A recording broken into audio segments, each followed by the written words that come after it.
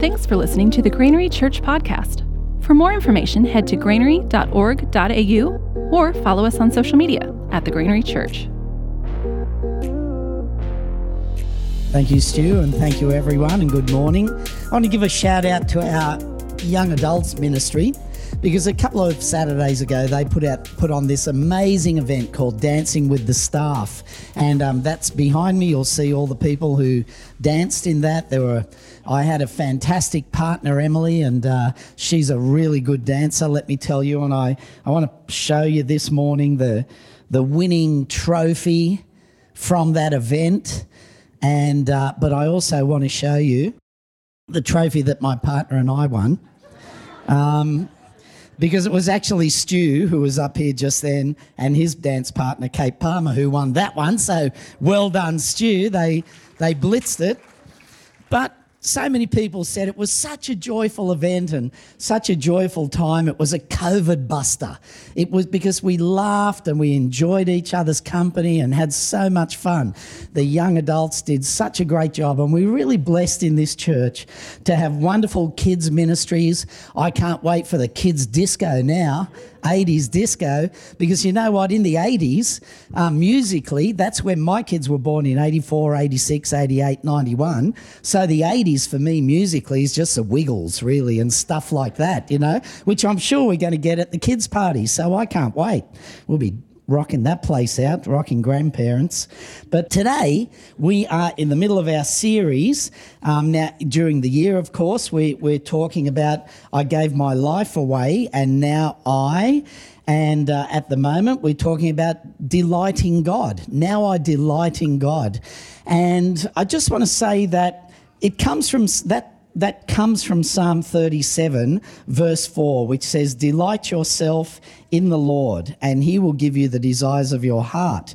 And we've had some good messages on that from Pastor Sue and Matt Madigan, who have sort of encouraged us about how we can delight in the Lord and unpacked what it means to delight in the Lord and what it means when it says God will give you the desires of your heart. And you guys know me, I preach enough up here that you would know that I love to preach God's word, and I love to encourage people to get into God's word. Now, this week our staff had a staff devotions, and we were encouraged to memorise scripture, and it was such a good devotion. So I brought here the handouts that we got. If anyone wants to know about memorising God's word and how to do it, and some good scriptures to memorise, and just about where memorising God's word fits in the scheme of things, come and get one of these after the service, because they're really good encouragement to get into it. And today I'm not going to unpack, though, or do what we might call an exegesis of that verse, delight yourself in the Lord. We're not going to look at the Hebrew meaning. We're not going to look at different versions of the Bible and what they mean, because to me, when I was reflecting on what this meant, I thought, delight in the Lord. It's such an intensely personal thing. It's a relational thing. It's about relationship. When we're delighting in the Lord, if you are delighting in someone, if you delight in your spouse or in your children or your grandchildren or something, it's intensely personal. It's about a relationship. It's not about a set of rules. You know, hey, you Christians, you must delight in the Lord, and here's how you do it. Bang, bang, bang, X, Y, Z. It's more something that as you live out your Christian life, you just, as you look back, especially as you look back over your life, you just go, yeah, God has been so good to me and he's done so many things. And so I sort of want to share today from on a personal level about why I delight in the Lord, what he's done in my life, and hopefully get you to start thinking about what he's done in your life and how good he's been to you and how wonderful the Lord is. Because let's face it, we delight in him because he delights in us. That's why we delight in him, because he loves us and he's done so much for each one of us. And if you're here today, hopefully that's because you've got a relationship with him. And if not, I pray that you will have by the end of today. So Romans chapter 1 says this: I'm not ashamed of the gospel. It's the power of God for salvation to everyone who has faith, to the Jew first and also to the Greek. For in it the righteousness of God is revealed through faith, for faith, as it is written, he who through faith is righteous shall live. I'm not ashamed of the gospel, and there was a time when I was. There was a time before I knew Jesus when I was in high school and I became a Christian in year 11 of high school. There was a time when I was more like a scoffer and a rejecter of Christian things, actively so. But even then I had this, looking back now, I could see that I had this call on my life. God was still doing things in my life, even BC, before I was a Christian. So let's have a look at one of the things God did for me back then, which was purely his common grace, because I wasn't walking with him then. Because when I was in high school, a lot of my mates we were sort of into 1950s cars. And so one guy had a 55 Ford Custom Line, but my other mate bought a 1972 Monaro. Back then, we're talking about a 5-litre V8, 4 on the floor, real deal. Did anyone have a Monaro? Anyone ever had a Monaro? Oh, well, there's a few here that have owned them. You would know that was the car of the day. They were fast, they were tough, they won Bathurst, they were amazing. But, we were young guys. We were we'd only just got our licenses, 17 years old. And so one day my mate brought his Monaro around, he just got it. I jumped in the back seat, a couple of guys in the front, no one wearing seat belts. You didn't have to in those days. In fact, I seem to remember one time fitting nearly our whole Australian football team in the boot of our E.H. Holden station wagon, But things were pretty slack. So we're driving along in this thing and you've got to try it out, You got a car like that, you try it out when you're a young bloke. So where I lived in the St. George area, there was a road that wound its way down to the Georges River. And there was a very famous set of S-bends where people went to try out their car, and really put it through its paces. So we thought, let's go down to the S-bends, jump in the car, off we go. Hit the first S-bend, left-hander, squealing tyres, things were doing all right at that stage. Went into the right-hand S-bend, and as we did, the back of the car just drifted like this, and we sort of ended up moving forward, but we were facing sideways, and we're sort of facing the middle of the road, and so we don't want to run into something coming the other way. Readjust, over-adjust, so the tail swings back the other way, and we go up the gutter and bang into a telegraph pole. Just smashed into this telegraph pole at speed. The telegraph pole cracked and it began to sort of come like this towards the car. And thank God it stopped, because if it would have come down on the roof, I don't know what would have happened to us. But we all managed to climb out of that thing and just with our hearts beating and, just going, wow, glad we're alive. It was a great car, wasn't it, But even looking back on that was before Christ. God had his hand around me, and I'm grateful for it. And he had a plan for my life. And I want to talk to you about where that plan really came to fruition by telling you the story of 2 concerts, a tale of 2 concerts. Now, back when I was in year 10, I went to a concert in Sydney at the Hordern Pavilion. Anyone been to the Hordern Pavilion? Yeah, to see a concert. Well, I went to see Gary Glitter. Come on, Gary Glitter. He came down from the roof in this metal cage, in his glitter outfit, and he sang such amazing songs as I Love You, Love Me, Love. I love you, love me, love. I don't know how you say that, but he sang that one. He sang Do You Want to Touch Me, which was really an unfortunate song for him because he's still in jail for things around the meaning of that song title, if you get my gist. And it was an amazing concert. But see, something about that night, that afternoon I'd been playing AFL football for a Miranda local team. We used to wear the Essendon colours. And I'd smashed my knee. I ended up having an operation a month or so later because I sort of wrecked my cartilage and pulled the tendons away and all this sort of stuff. But anyway, that afternoon I'm thinking, I've got this concert tonight. And I thought, no, I'm still going. You can't miss Gary Glitter. I'm still going. So I sort of hobbled home, hid it from my parents, walked a kilometre down to the local train station, went into the Central with all my mates on the train, walked 2 kilometres to the Hordern Pavilion, danced. You got to dance to Gary Glitter. Walked 2 kilometres back to Central, back to a kilometre back to my house at the other end, and ended up in hospital about a month later, because I could hardly walk. And that was really the fruit of that concert. But let me tell you, Gary Glitter didn't change my life. I did not become a follower of Gary Glitter. Praise God for that. I still don't mind some of his music, but in terms of him as a person, I didn't look at him and go, man, I want to follow that guy. So there was another concert. And if you look on the screen there, you'll see 2 of the people who were in that concert. It was a Youth for Christ rally at a church in the middle of Sydney, Scott's Church. Who can identify those 2? The Fisons. Where are you, Steve and Sandy? There they are, over there. They were in a group called the Young World Singers at that time.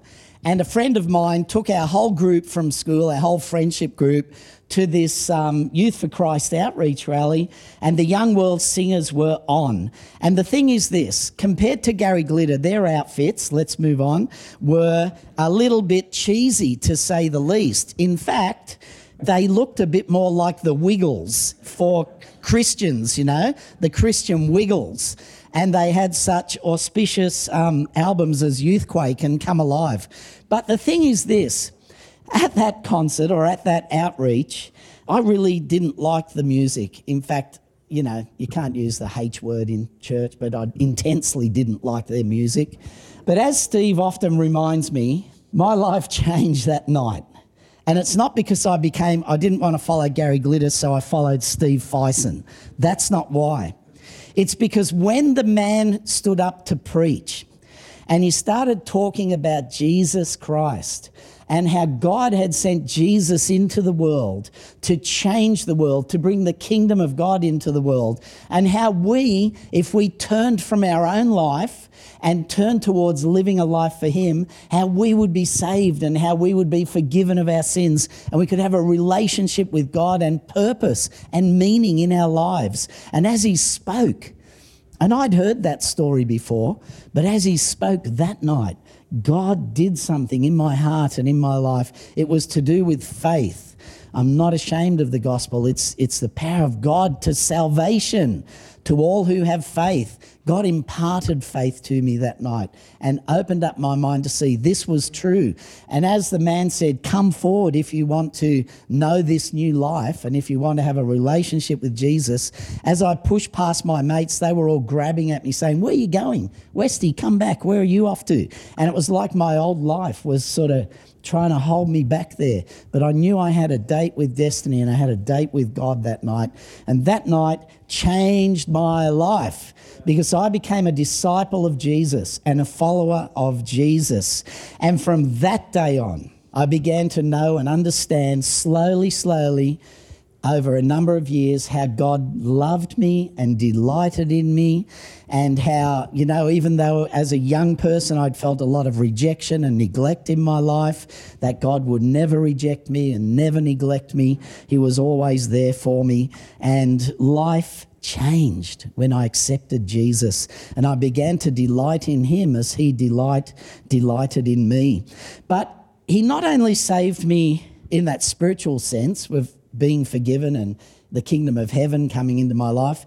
After that, I experienced many times, not just that time when we hit the telegraph pole, but many times that he actually saved me physically. So, for example, as a new Christian, when I was at university, I wanted to tell people about this change in my life, and I met a group of Christians who used to go every year at Easter up to Bathurst, to Mount Panorama, where there were these motorbike races. And this Christian group would go every year up there. They'd get a hall in the middle of Bathurst and put on music and food for the bikers. And at night, when the races weren't on, they would come into town and we'd have a band playing, a Christian band, but they could rock out, get your motor running and head out on the highway. So the bikers used to love it.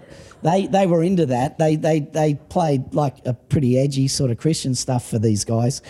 And then we would sit down with them and share the gospel and talk about Jesus, and it was good. But that year that I was there, the police got a bit sick of the bikers coming into town and sort of causing a bit of trouble around town. So they set up a police roadblock halfway between the mountain and the town of Bathurst. And it sort of deterred a lot of the bikers because their bikes weren't quite standard, The police really shouldn't see them. So a lot of them didn't come, and we prayed and we said, what are we going to do? And so we thought, let's take the bus that we've got here up onto the mountain to the campsite where all the bikers are camped, and let's get them on the bus and we'll bring them into town that way. And so, yeah, great idea. We jumped, half a dozen of us jumped on the bus, went up to the camping ground at the top of Mount Panorama there, and we sort of started calling out, bus into town, you can leave your bike here, come into town on the bus. And we got, half a dozen guys on the bus, bikers. There were lots of outlaw clubs and lots of just enthusiasts there, and we had a few of each on the bus. And then it was getting quite dark by then, and a guy stopped the bus and he said to us, you need to turn this bus around because if you keep going up ahead, there's going to be trouble. But the problem is there were tents and things on either side of the road. You couldn't turn a bus around, so we had to keep going, and we just went slowly. And we came to this place where there was a big circle of bikers, and some of them had sort of flaming torches in their hand. There were fires around the outside. And as we got closer, they turned around and saw us coming, and they started hitting the bus with sticks and chucking rocks at it and shaking the bus. And the next thing we know, a brick comes through the front windscreen, completely shattered the front windscreen of the bus, and they're yelling obscenities and abusing us, and the driver's hanging out of the window of the bus to try and see where we're going, and people are grabbing at him and so on. People on the bus got down on their knees and started, God help us, how are we going to get out of this? And the reason for it was we had broken into the bull ring. Now, the bull ring was where the bikers would make this big circle, and then one at a time, they'd ride into the middle of the circle and do all sorts of, wheel stands and tricks and things on their bikes. So, we weren't going to do that in our bus, and they knew that. We weren't really a part of that, and we had sort of broken into it. And they were angry, man. They were so angry. They really wanted a piece of us. Anyway, we were praying on there, and God, how do we get out of this? And one of the guys on the bus sort of leant his head out of the door. He said, open the door. And we're going, open the door? Are you kidding? But he hung out of the door and he said, hey, guys, there's bikers on this bus. I don't know, he was from one of the outlaw clubs. I'm from the, the Granary Angels, And anyway, they slowly opened up, and they let us through. And we didn't have a bus load, but we were just grateful to be alive, But the adventure of faith has been an adventure. And for me, when I look back at things like that, I just say, God, how can I not delight in you? You have looked after me. You have saved me. You have blessed me. And I just love that. That wasn't the only time. That was a time when we were on outreach. But there was another time when my wife and I, Audrey and I, were travelling. And we got a round-the-world air ticket. And we were backpacking around the world. Now, our second stop was Hawaii, because I used to surf and I was a little bit fitter than I am now. And we rented a house on the north shore of Oahu, at a place called Sunset Beach. We rented a house there for a whole month. And during that month that we were there were only about 5 days when the surf got below 20 feet high. Like we're talking, from here to the ceiling. And that was really beyond me. But one of the days where the surf reduced in size, I'd met a local guy and he said to me, come on, let's go surfing at this place called Mokuleia, which is on the north shore of Hawaii, of Oahu, but it's sort of right over in the unpopulated area. It was miles away from anywhere. And when we got there, I looked, there was a lagoon, and about 1 kilometre out at sea there was a reef, and then beyond that reef was where we surfed. So we had to paddle out a long way. Now, I've got to tell you, when waves are more than 1 kilometre away, they look a lot smaller than they are, really. And so by the time we got out there, it was like I was looking at these waves going, you're kidding, what am I doing out here, But I managed to catch one wave, and it was phenomenal, just, it's one of the best waves of my life. But as I came off that wave and turned around and looked out at sea, I saw a set coming, bigger than the other waves. And the thing about Hawaii is this, even though that day the surf was relatively small, when surf builds in Hawaii, when a new swell hits, every set of waves can be 3, 4, 5 foot bigger than the set before it because it's a fresh swell. And this set was just massive. I'd never seen anything like it. And so I started paddling to get into the deeper channel, but the first wave of the set broke about from me to Marnie here in the front row from us, just exploded like this mountain of water. And I ditched my board, dived for the bottom to go under this wave. I felt the wave snap my leg rope like that, as if it was just a piece of fluff. And I never saw that board again from that moment, because apparently the rip on the North Shore that runs along the North Shore beaches, when the waves get big, it goes out to sea and then it deposits everyone's boards on one of the other islands on a beach. And the people who live near there just got all these surfboards, from stupid Aussies who have lost their boards on the North Shore. And so I never saw it again. But the problem was, I still had to dive under wave after wave in this set. And then I said, this is going to kill me. So I went out into the rip, actually made it back into the reef. But when I got to the reef, the waves were sucking me back off the rocks and then throwing me onto the rocks, sucking me back, throwing me onto the rocks. And so I thought, I'm going to take my chances in the rip, because this is, I was getting all scraped up. Anyway, I got back in the rip. The rip was way strong by then, couldn't swim against it, ended up right out at sea. And just the chop in between the waves in the rip was sort of up to waist high, and I was there, getting covered with water. And I got to the point where I actually said to God, and I remember it clearly, I said, God, if this is how you want me to go, take me. That's okay. I'm okay, Lord. I'll come to be with you. And I just sort of let go, and I was really pretty much heading under for the last time. And as I did, that mate who I'd been surfing with, he had gone into the beach, borrowed someone's 9-foot Malibu and paddled out in the rip. And just as I said that to God, he got to me and his hand reached down and grabbed me and pulled me up onto his board, just gasping and sucking for air. And anyway, there's more to that story, but we ended up getting into the lagoon. And when we made it back to the beach, I just lay on my back on the beach and tried to get my breath back for half an hour or so, and just come to terms with what had happened, because I was gone, and I knew that I was gone. But in that moment, I knew as well, once again, that he had saved me for a purpose. And when I look back upon that, how can I not delight in him? And I think for each one of us, there are many times in our lives where I'm sure God has protected you. It might have been on the road or other situations. And when you look back, sometimes you know them and sometimes you don't. But I want to say God delights in you, just like I know when I look back, he delighted in me. He delights in you, and he's got a purpose for your life. And there were many other times where that happened. So there was the time when Audrey and I were on a Greek island and an explosion occurred where we were staying, and this whole place blew up, And that's a long story. I won't tell the whole story. Or there was another time when Audrey and I were travelling in between the islands of Indonesia, and the boat that we were in got swamped, and it looked like we were going to drown, and God saved us out of that situation as well. So there are many, many ways in which, God not only in my life has saved me from the hopelessness of my non-Christian walk, but he has saved me physically and in so many other ways as well.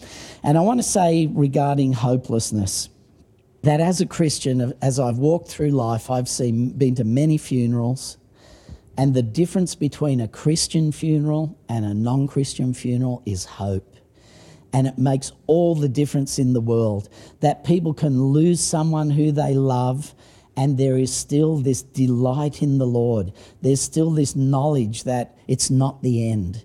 It's, God's got this. He's in control of this. But losing someone is a very terrible thing. But that hope that sort of brings joy is an incredible thing, and we can delight in that as well. So let me read to you from Lamentations 3, because I'm telling you today from my own heart why I delight in the Lord. I'm not unpacking the scripture or giving some sort of heavy sermon. I'm just telling you why I personally delight in the Lord. And it's because of this, because the steadfast love of the Lord never ceases. His mercies never come to an end. They're new every morning. Great is thy faithfulness. The Lord is my portion, says my soul. Therefore I will hope in him. The Lord is good to those who wait for him, to the soul that seeks him. It's good that one should wait quietly for the salvation of the Lord. God is good, and he loves you to bits, and his mercies are new every morning. And can I say I delight in the Lord, because every day when I get up, I know he's forgiven me. I know I'm clean and I'm forgiven and I'm accepted, despite the stupid things that I sometimes do and the stuff that's in my life still that doesn't honour God and so on. But I delight in the fact that every day he loves me and he's forgiven me. And also in that he calls me to forgive others every day and to forgive and to be cleansed in that way. This is my confession, that I will delight in him. Habakkuk 3 says this: though the fig tree does not blossom, and there be no fruit on the vine, the produce of the olive fail, and the fields yield no food. Though the flock be cut off from the fold, and there be no herd in the stalls, yet will I rejoice in the Lord. I will joy in the God of my salvation. God the Lord is my strength. And you know what? I don't know where you're at in your life at the moment. That time I was drowning physically and my friend reached down and pulled me out of that water. Maybe some of you feel like you're drowning a bit today in different difficulties in life. It might be to do with COVID. It might be to do with what's going on in your relationships, maybe in marriage or with family. You feel like you're drowning. It might be to do with your mental health or emotional health, and you feel like you're just struggling to keep your head above water. Can I encourage you, though, in the midst of all of that, to hang on to that fact that God delights in you. He loves you. Rejoice in him. Put your hope in him. Look to the hope that we have as Christians. Joy in the God of your salvation. Delight in him, because he delights in you. And in the midst of it all, whether God brings you through the circumstance or helps you to face the circumstance, he does a change in you rather than changing the circumstance. Let's delight in him. Let's delight in him. He's the saviour of our soul. He's the saviour sometimes of our physical being. But, let's not give up. Don't give up hope. Hang on there. Hang in there. And let's see what the Lord will do for you. Father God, we invite you, Holy Spirit, to come in this place. And we invite you, Holy Spirit, to speak to us and let us feel your delight in us. Let us feel the delight of the Father who loves us and accepts us and wants to be a part of every little thing in our lives. Oh, come, Holy Spirit, and bring renewal and revival. Bring a fresh sense of delight in you, Lord God, that we might be refreshed and renewed and revived, because we ask it in Jesus' name. Amen. Thank you so much for joining us today. Take some time now to consider what really stood out to you in that message. God has been speaking to you, and what is it that He said to you? If you're in the room with someone else, turn and share with them what stood out to you. And I say to them, how can I pray for you? Share with them something that you love about God and something that you're thankful for this week. Or phone someone and ask them those questions. What do you love about God? What are you thankful for this week? And how can I pray for you? Bless you and have a great week.